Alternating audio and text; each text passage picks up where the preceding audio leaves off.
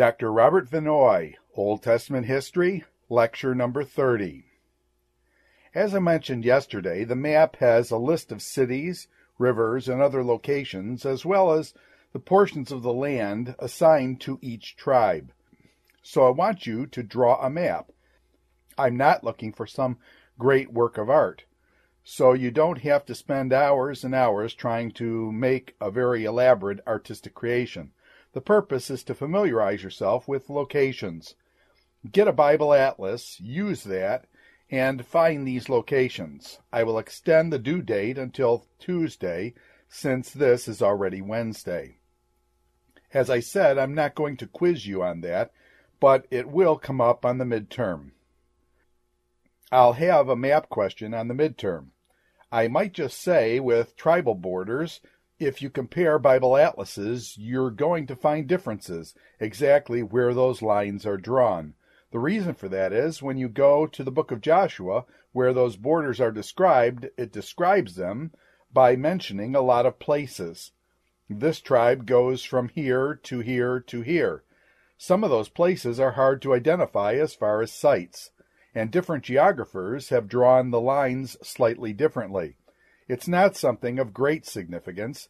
The reason I'm saying that is, I may put a map up on the screen here when the tribal borders are slightly different from the one you've seen.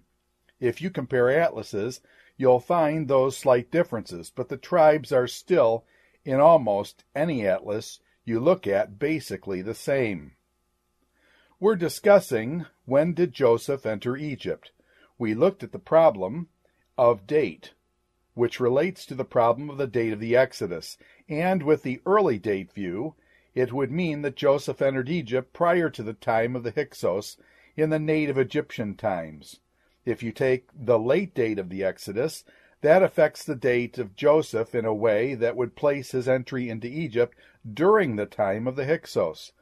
So where we were in the end of the last hour was looking at some of the kinds of arguments that are used to support either an entrance during the time of the Hyksos or at the entrance prior to the time of the Hyksos.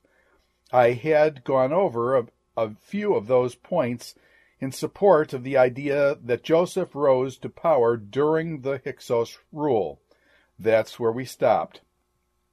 So let's look at a few of the considerations for the opposite view, that would be arguments favoring Joseph's rise to power prior to the Hyksos time.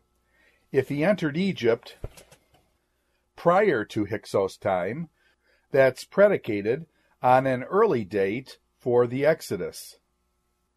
I'll mention three things that are pointed out by advocates of this view. Number one, the sentiment of the Egyptian government in Joseph's time was strongly adverse to shepherds, is indicative of a native Egyptian dynasty on the throne. In Genesis chapter 46, verse 34, you read, quote, "You should answer, 'Your servants have tended livestock from our boyhood on, just as our fathers did.' Then you will be allowed to settle in the region of Goshen, for all shepherds are detestable to the Egyptians." End quote. Now that statement, some argue, is indicative of a native Egyptian dynasty on the throne, the reason being the idea that the Hyksos were shepherd kings. In other words, Hyksos were really oriented toward being shepherds. Now, as I mentioned previously, that explanation for the meaning of the term Hyksos is something that's disputable. So, to the degree that you would accept the alternative rendering of Hyksos as, quote, foreign rulers, end quote, instead of, quote, shepherd kings, end quote, would be the degree that you negate this as a line of argument. But some feel that this is a point in favor of the native Egyptian dynasty, and so the earlier entry into Egypt. None of these arguments, as I said to begin with, are of the sort that decisively decide this. It's one of those things we don't have enough evidence to really determine. A second line of argument that is really a reversal of one we mentioned in the last class hour is that the new king who knew not Joseph, who's mentioned in Exodus chapter 1 verse 8, is best understood as a Hyksos ruler. You see, the previous position was the new king who knew not Joseph was a native Egyptian, of those that threw the Hyksos out. Now the argument is the new king who knew not Joseph is a Hyksos ruler who came to power and threw the Egyptians out. But this is elaborated on a bit more in this way. If the Israelites were friends and allies of the Hyksos, as has often been argued, why were the Israelites then not expelled when the Hyksos were? See, the Hyksos ruled from 1750 to 1570 BC. The Exodus didn't come until quite a time after that. If the Israelites were alive with the Hyksos, why weren't they expelled when the Hyksos were? The conclusions of the advocates of this early view is that the Israelites and the Hyksos were not allies, but they were antagonists, and the Hyksos oppressed the Israelites during the time of their reign, so that the new king who knew not Joseph, who came in Exodus chapter 1 verse 8, represented the Hyksos rulers, who then in turn put oppression on the Israelites. All right, a third point is the statement in Exodus chapter 1 verse 10, which really follows that statement of the new king who knew not Joseph in Exodus chapter 1 verse 8. Actually, Exodus chapter 1 verses 9 through 10, where the new king says, quote, "The Israelites have become much too numerous for us. Come, we must deal shrewdly with them, or they will become even more numerous. And if war breaks out, we'll join our enemies, fight against us, and leave the country," end quote. The argument is that statement is hard to understand in the mouth of a native Egyptian. Now, there's some difference when I'm reading from the King James, and that's different depending on how you translate. I was reading from the NIV. If you read in the King James, this argument is strengthened. In the King James you read in Exodus chapter 1 verse 9, quote, "The children of Israel are more and mightier than we," end quote. The NIV says, quote, "The Israelites have become much too numerous for us," end quote.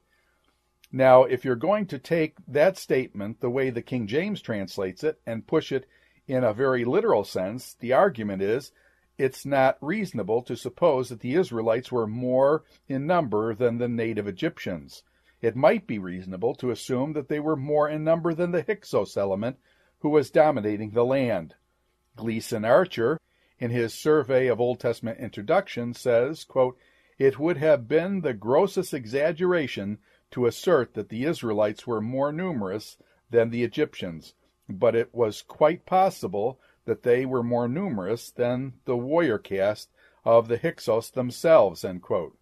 So the argument based on that statement of the number of Israelites relative to the Egyptians used as an argument in favor of the Israelites coming prior to the Hyksos time.